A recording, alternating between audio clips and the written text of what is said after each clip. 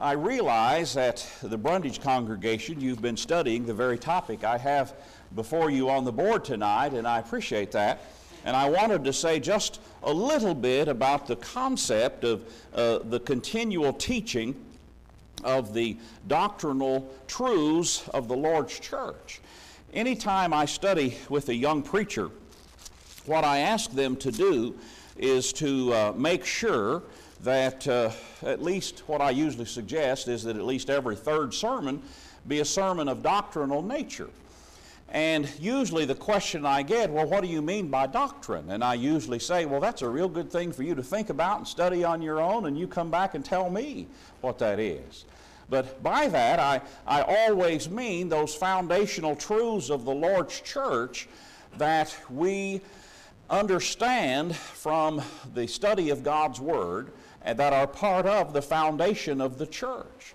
There are some foundational truths that we understand from the Word of God, and these are not secret. You know, they are in the Word of God, and they are for us to understand, they are for us to teach, and they are for us to repeat so long as the earth shall stand.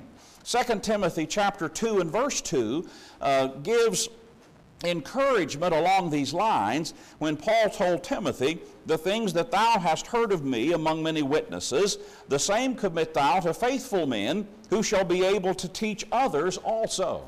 So this is God's plan for the church to be perpetuated from generation to generation until the Lord comes again.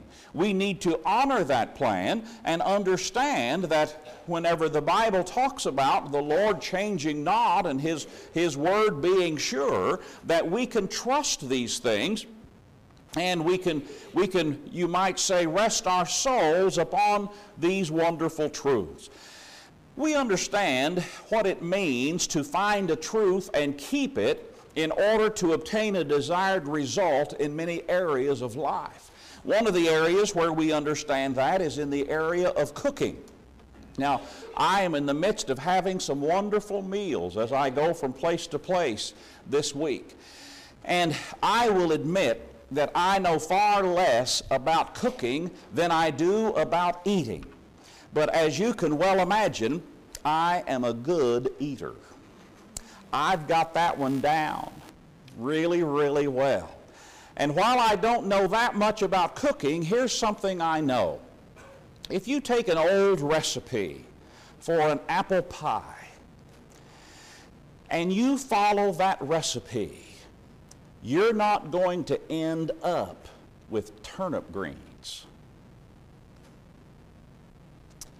Not gonna happen. Apples just don't magically transform themselves into turnip greens. Doesn't happen that way.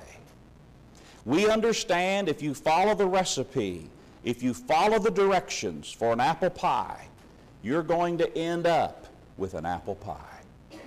Now, that's basic to cooking, isn't it? Last night I introduced the concept of hermeneutics, and that's an 8-cylinder word, you know.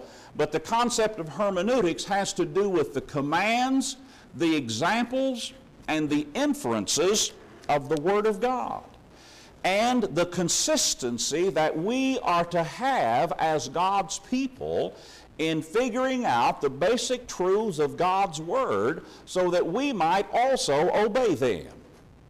Now, you never want to outrun your headlights here. You always want to learn what you don't know from a foundation of what you do know. And we stepped through the concept of baptism, how that it involved much water. That was significant when John was baptizing.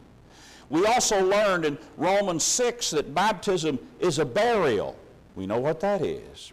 We also learned in Acts 8 how that the Ethiopian eunuch who was baptized, he went down into the water. Philip and him went down into the water for him to be baptized, and then they came up out of the water. Well, why did they go down into the water? So he could be buried. How are you buried in water? You understand that has to do with immersion, which is the meaning of the Greek word that is transliterated baptism, the word baptizo. And so We can understand what baptism is by taking what we know and building on it. Now, if we get to the end of these chains of scriptural truths and somebody says baptism is not immersion, baptism is just sprinkling, or baptism is just pouring a little water over somebody, you know what's happening? Somebody's ending up with turnip greens trying to follow an apple pie recipe. Doesn't work that way.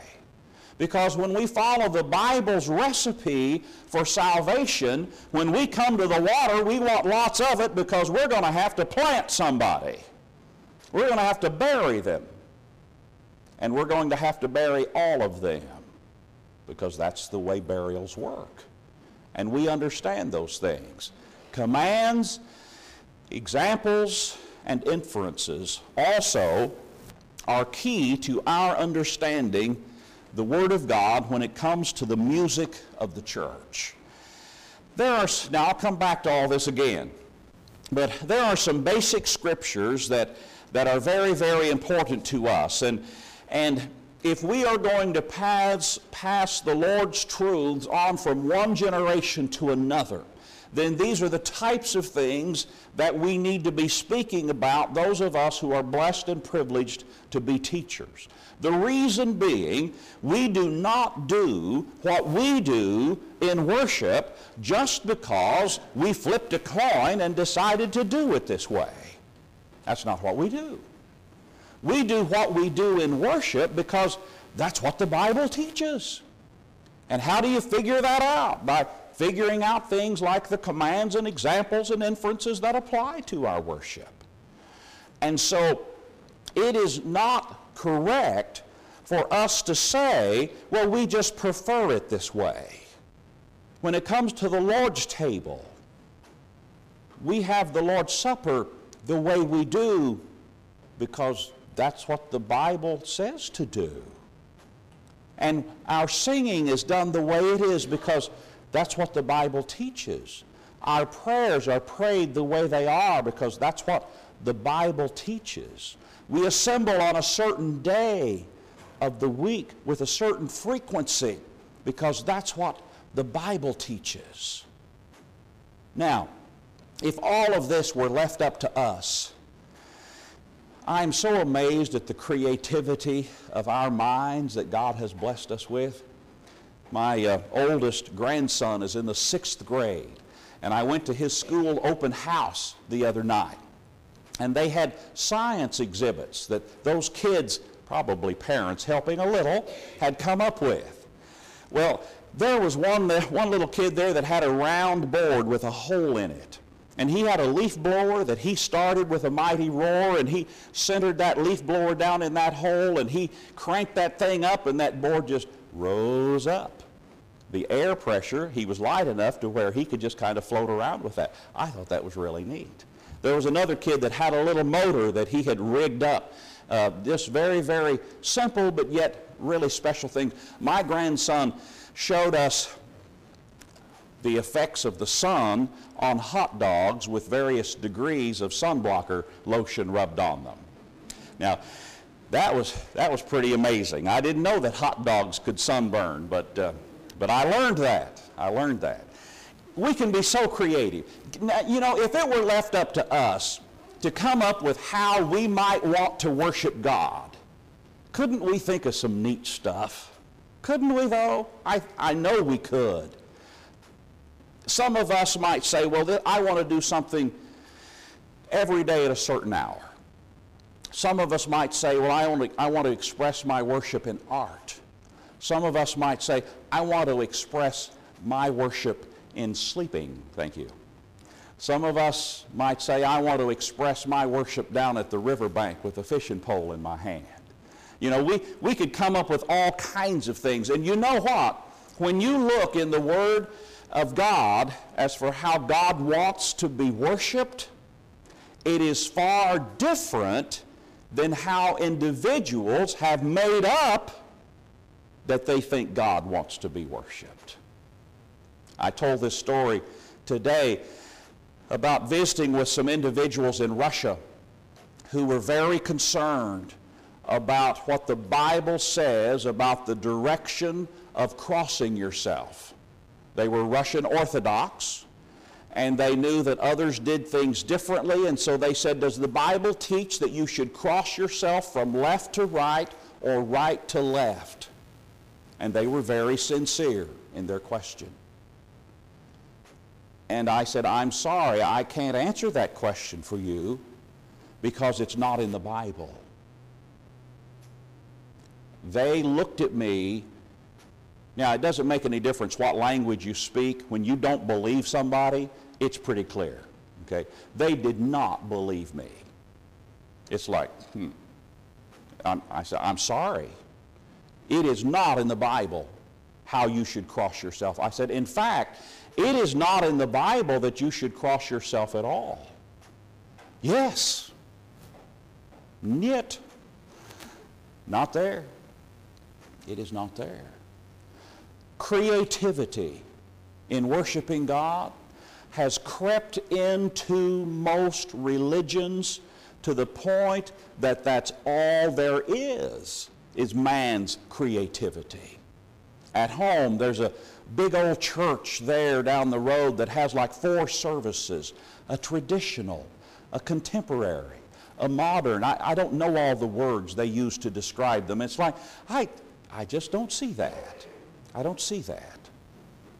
And so, whenever we come together as the Lord's church, people who are accustomed to exercising a lot of creativity in religion are going to say, you know what, the worship down there at that Church of Christ that meets on Plains Road, it's just pretty simple. And we're going to say, that's us. That's us. We're just the simple folk. Now, I don't mean that simple intellectually, but I mean simple in that God has designed His worship so that anyone can do it all over the world. And so we come together as God's people knowing how to worship Him from His book. And we don't try to get creative about how we might do this or that or the other, because we find the Word of God sufficient to tell us what to do, and then we find that we are blessed if we pass those truths on to the next generation, and the next, and the next, and the next, so that an apple pie recipe, when followed, is always an apple pie. The Lord's church, the recipe for which is in the Word of God, will always be the Lord's church, as long as His Word is being followed. So, regarding music, the first reference to music of any kind in the Word of God is found in Genesis chapter 4, verse 21, where it says, and his brother's name was Jubal. He was the father of all such as handle the harp and organ. So there have been instruments of music around for many, many hundreds of years, even just a few generations removed from Adam. The first reference to a song of any kind is when Jacob fled from his father-in-law Laban. Laban chased after him and caught up with him, and among the things he said included Genesis 31, verse 27, wherefore didst thou flee away secretly and steal away from me, and didst not tell me, that I might have sent thee away with mirth, and with songs, and with tabret, and with harp? Now, Laban wasn't telling the truth, we don't think, but nevertheless he gives us an idea of what it was like to have a celebration in those days, that we would have had a party, and that party would have included songs, singing, and the playing of instruments.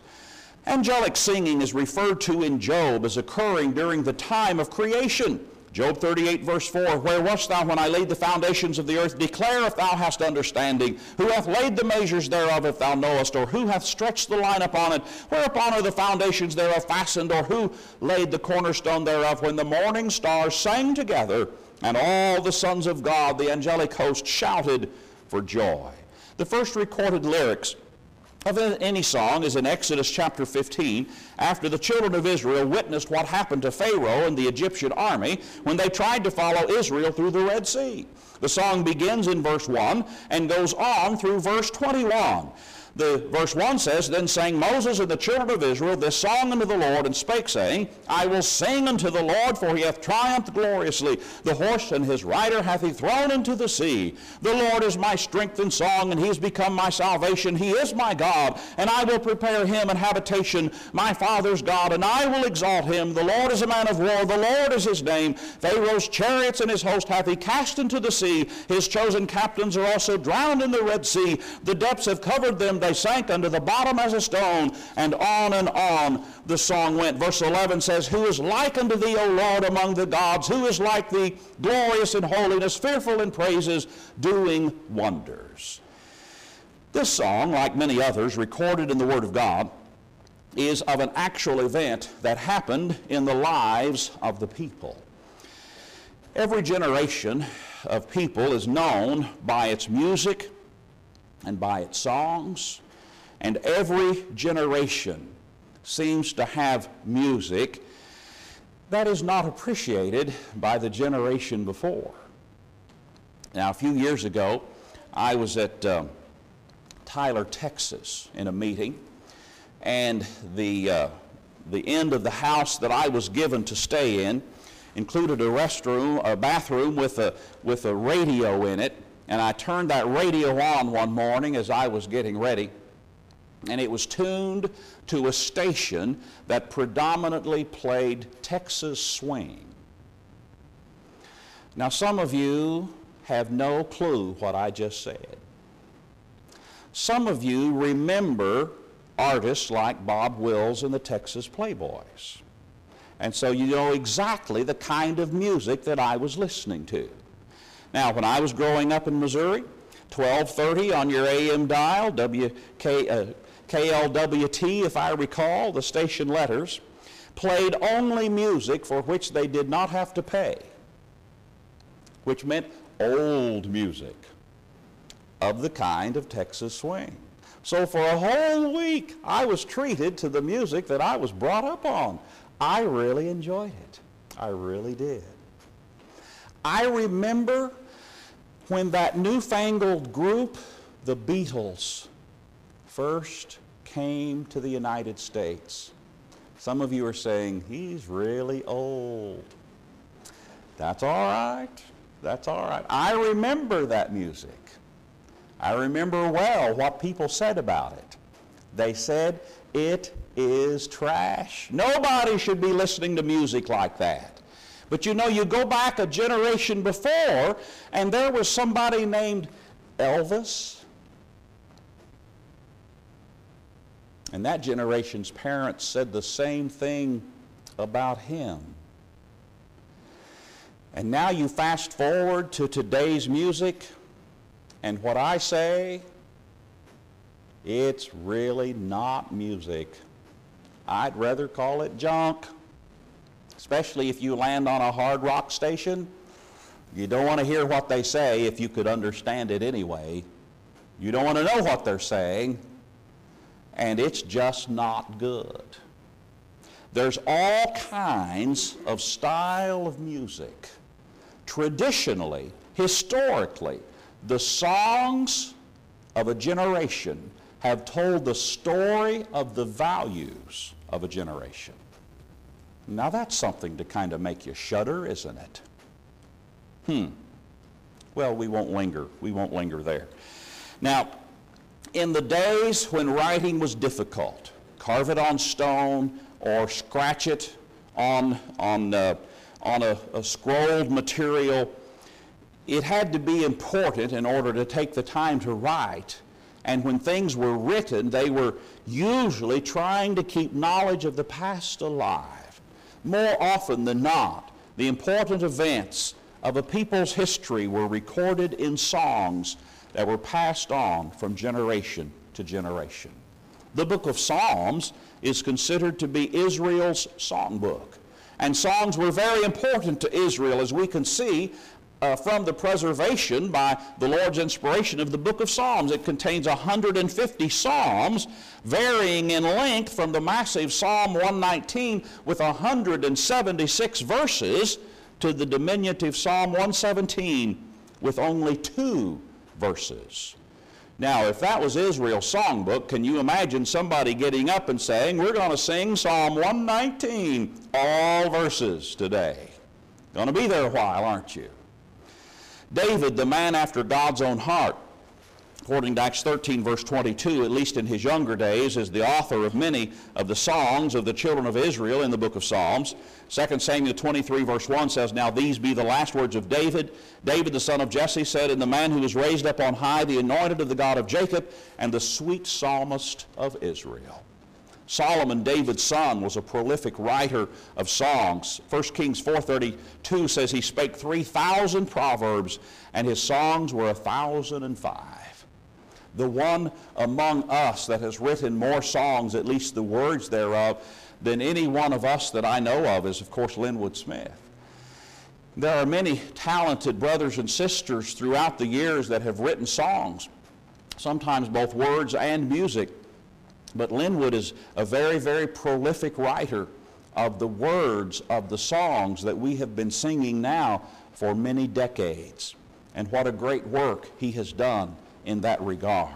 Singing is a way to express the greatness of God. 1 Chronicles 16, verse 9, sing unto him, sing psalms unto him, talk ye of his wondrous works. Sing ye praises with understanding, Psalms 47 and verse 7. Sing praises to God, sing praises unto our King, sing praises, Psalms 47, verse 6. Oh, indeed, when we look to the Old Testament, we see God being praised in song again and again, over and over. When we look to New Testament times, we find that singing was an expression of worship and praise to God while Jesus was here upon the earth. After the institution of the Lord's Supper, before going to the garden to be betrayed, Jesus and the disciples took time to sing. Matthew 26, verse 30, and when they had sung an hymn, they went out into the Mount of Olives. This is presumed to be part of the psalms that were traditionally sung after the observance of the Passover meal. We can see Jesus doing many, many wonderful things, but how often do we take time to imagine Jesus singing? But yet he did. He did. He took time to sing. Once the church came into existence, as recorded in Acts chapter 2, singing continues to be essential and a commanded item of worship in which to engage. Hebrews 2 verse 12 says, saying, I will declare thy name unto my brethren. In the midst of the church will I sing praise unto thee. That is what we have done tonight. We have been engaged in singing praise unto God. And it was appropriate that these songs be sung to the Lord, paying attention to the words of them, because we are singing praises to our Almighty God when we lift up our voices in song. Our brethren at Corinth had some issues in many, many areas, and they were not doing what they were supposed to do. In Psalms 14 and verse 26, Paul tells them, how is it then, brethren, when ye come together, every one of you hath a psalm, hath a doctrine, hath a tongue, hath a revelation, hath an interpretation. Let all things be done unto edifying. Now, all of these are religious things that are mentioned in 1 Corinthians 14 and verse 26. But yet Paul is telling them that what they are doing of these religious things is not appropriate. Now remember, I talked about whether or not we should exercise our own creativity in worship. That's what these people were doing. They were doing religious things their own way. And Paul is saying to them, that's not what God wants. You know what they were doing in 1 Corinthians 14, verse 26? It appears to me they were doing all those things at the same time. Now, this was in the days of spiritual gifts. Remember that? The days of miracles, when you could miraculously know a foreign language, you could miraculously teach somebody a new song that had never been created before. You could miraculously have a truth from God's Word because it wasn't written down yet. That's the days of spiritual gifts. And so, here's what was happening at Corinth. All of these people with spiritual gifts were coming together, and somebody would say, you got to hear this new song, and they just start singing it. Somebody else would say, well, here's a truth that God revealed to me. And so this person and that person and this person and that person were singing and talking and singing and talking and singing and talking, and it was just chaos when the church came together. And Paul says, what are you doing? What were they doing? They were doing religious things. But not all religious things have God's approval. It's only when religious things are done in the right way that they have God's approval. And so after that, Paul gave orders for how you're supposed to preach when there are people there that don't understand. And we do this when we go to any other place and need to preach with an interpreter. Verse 27 of 1 Corinthians 14, we speak several sentences, and then the interpreter says what we have said.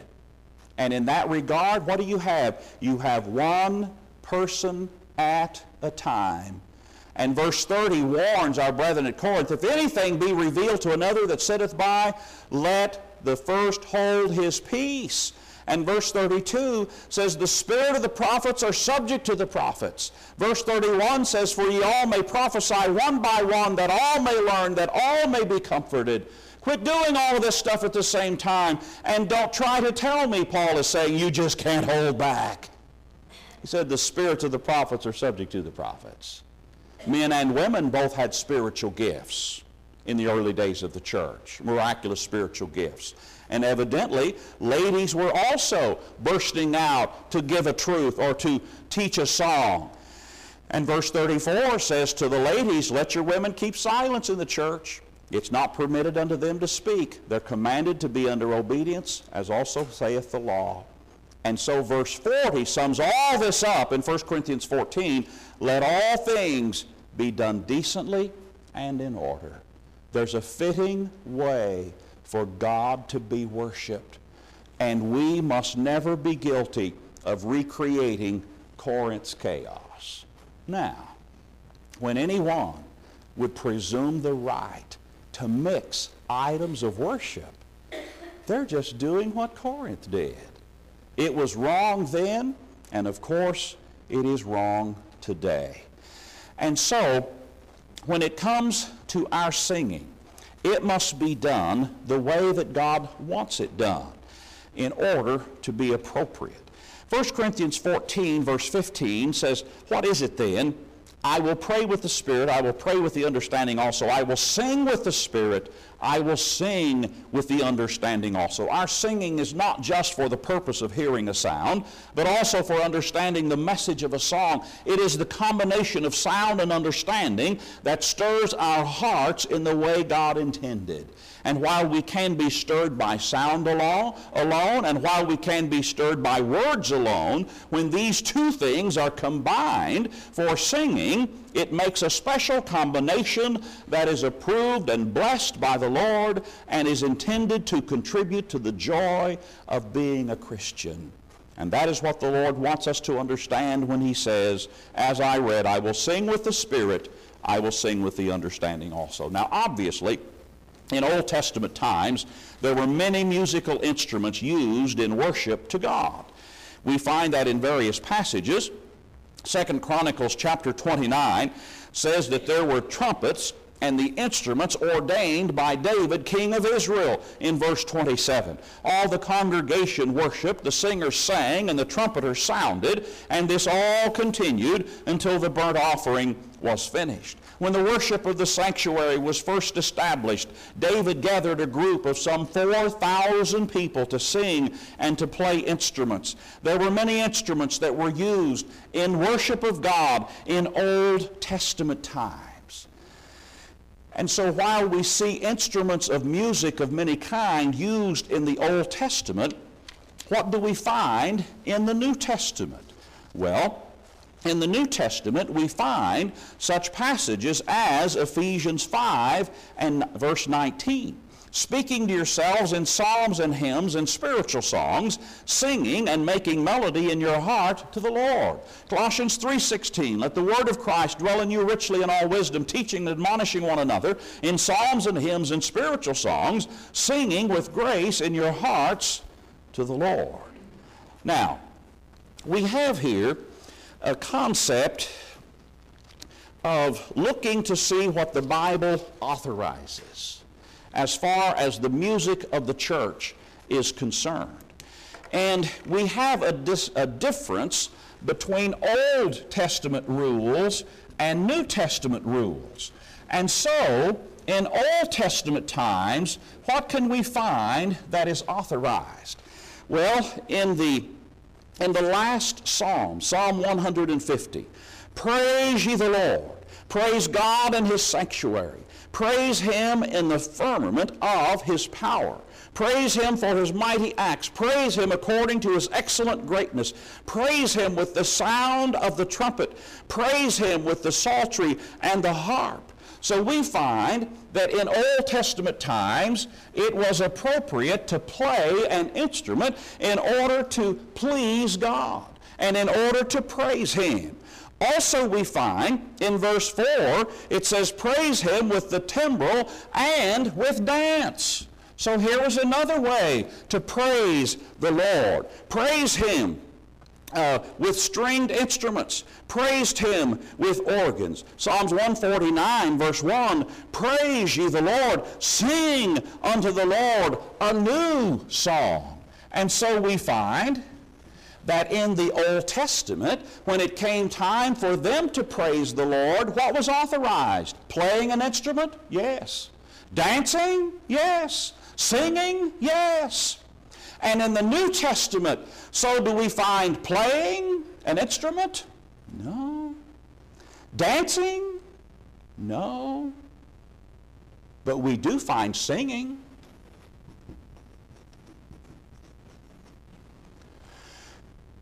And so what do we do in the worship of the church in music? We sing. Why don't we play and dance? After all, the Bible doesn't say anything about those in the New Testament. And actually, that's precisely the reason why we don't. Because an additional hermeneutic concept is not only command and example and inference, but also the silence of the Scriptures. And the silence of the Scripture is prohibitive. You see, we are authorized to sing in New Testament times, but the Bible says nothing in the New Testament about playing an instrument or about dancing in praise to God in worship. So we do that which is named because it is authorized specifically, and we let the silence of the Scripture prohibit everything else. Now, here's what happens to us. And I've had this happen I don't know how many times through the years. Well-meaning people will come in, see our assemblies, and they will say, oh, they must be poor, they don't have a piano. And so, haven't you known of well-meaning folks that would say, you know, I would like to buy your church a piano. Some of them have said that after hearing some of our congregations sing. They've said, oh, you really need one. You really need one. Well, I'm sorry. Remember, it takes following the apple pie recipe to end up with the apple pie. And so it is in the New Testament worship. We want to follow what God authorizes. And so it is very easy to look at this and say, do these little details actually make that much of a difference? Do these little details actually make that much of a difference? Let me go back to Corinth with you for just one little thing. 1 Corinthians chapter 11. Here's what had happened. The church had been in existence 25 or 30 years.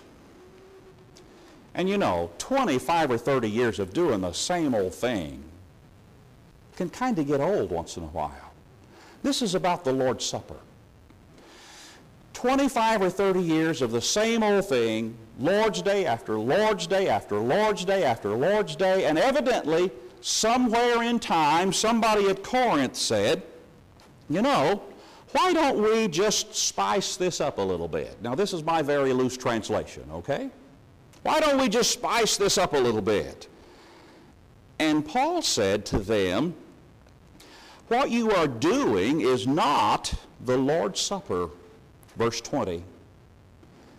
Now this means they were calling it the Lord's Supper, but Paul is saying, it's not the Lord's Supper.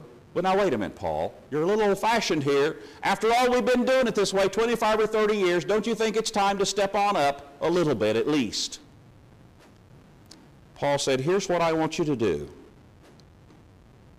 For I have received of the Lord that which also I delivered unto you, that the Lord Jesus, the same night in which he was betrayed, took bread. And when he had given thanks, he brake it and said, take, eat. This is my body, which is broken for you. This do in remembrance of me. After the same manner also he took the cup when he had supped, saying, this cup is the New Testament in my blood. This do ye as oft as ye drink it in remembrance of me. For as often as ye eat this bread and drink this cup, you do show the Lord's death till he come. Paul said, I want you to go right back to what Jesus did. Paul, it's been 25 or 30 years we've been doing the same thing. Yes, that's right. But it doesn't say not to do some of this other stuff. We may say today, let's go back to what Jesus did. Let's go back to what the New Testament authorizes beyond a shadow of a doubt. And let's do those things. Now, if 25 or 30 years was not enough of the passing of time for it to be okay to change the worship of the Lord's church, neither is 2000. We have no business tampering with the worship of the Lord's church. And so, when we find how we are to have the music of the church, can we enjoy playing instruments? Oh, yes. Oh, I so admire people who can do that, but it has no place in New Testament worship of the church. Can we admire somebody that can dance? Well, from afar, please. There's problems with Christians carrying on that way. I so admire somebody who can do that. Well, it's just not me. You know, some people, they hear music and they just automatically their body just starts to move. Mine just sits there. I don't understand that one. Some people think, oh, if I could just dance before the Lord, it would be a wonderful expression of praise. Sorry, stifle yourself. Oh, if I could just play my guitar, it would be wonderful praise to God. Sorry, you're just going to have to do without that one. But I can't sing a lick. This is not talking about carrying a tune. This is talking about making a joyful noise, you see. And whenever we come together and we lift up our voices in praise to God, it doesn't make any difference if we're all over a part or if we're not on any part. You know, where I'm from, we mostly have that good part monotone down really good, and that's okay because it's a joyful noise unto the Lord. 2 stories and then I'm through. Most children end up with favorite songs. When our oldest grandson was just a little boy, he loved the song, Holy, Holy, Holy. He had a standing request with anybody he could influence to lead that song. And so anywhere I would go where he was, he would ask me, Papa, are you leading a song? And if I said yes, he'd say, sing Holy, Holy. Sing Holy, Holy. He went to everybody singing Holy, Holy. And so, as often as he could talk anybody into it, that's what we sang. And I remember one time when I led Holy, Holy, and I sat down and he leaned over in his sweet little voice, and he said, thank you, Papa. Oh, he liked that song. What does Holy, Holy mean to just a little fella? I don't know. But it's part of the package of life. I got to baptize him last summer. He sings Holy, Holy as a Christian today. And singing Holy, Holy when he was just a little boy, if that helped him learn to love the Lord, Oh, I'm glad we sang Holy, Holy. And I'm glad he is a child of God. And he can sing as a child of God for his life. Holy, holy, holy, Lord God Almighty. Psalms 104 verse 33 says, I will sing unto the Lord as long as I live. I will sing praise to my God while I have my being. For some years, after we went to 64th Street, Sister Flora Helvey was still alive. And she had Alzheimer's. And Alzheimer's is such a devastation to one's life. It robs a person of their being and of their dignity. And it is a very sad thing to observe along the way.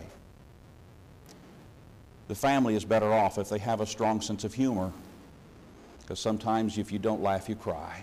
You know that. And Sister Flora, a couple of things. One time, she would leave the house, and she loved ice cream. And she went from neighbor to neighbor saying, have you got any ice cream? They won't give me any ice cream. There was about 3 neighbors that gave her a bowl of ice cream before the family found her and brought her back home. Oh, she loved ice cream. She loved to come to church. She'd stand at the door where everybody came through, and she knew she was supposed to greet us. She just forgot what she was supposed to do. So as people would come through the door, she'd say, can I kiss you? One little old lady in her 90s said, no, you'll knock me down. Get out of the way. Can I kiss you? Oh, she loved to come to church. And when she was told it was the day to go to church, every few minutes, is it time to go? Is it time to go? Is it time to go to church? Oh, she loved to go to church. When she had forgotten her children's names, when she no longer remembered how to read, when she could no longer dress herself, she still remembered her husband, and she still remembered how to sing. And one night I watched her as we sang that old song, Not a Step. And she didn't sing very much in the verses, but when the chorus came along, she sang, not a step will I take. Not a step without him will I go. He will lead me along to that beautiful home over there.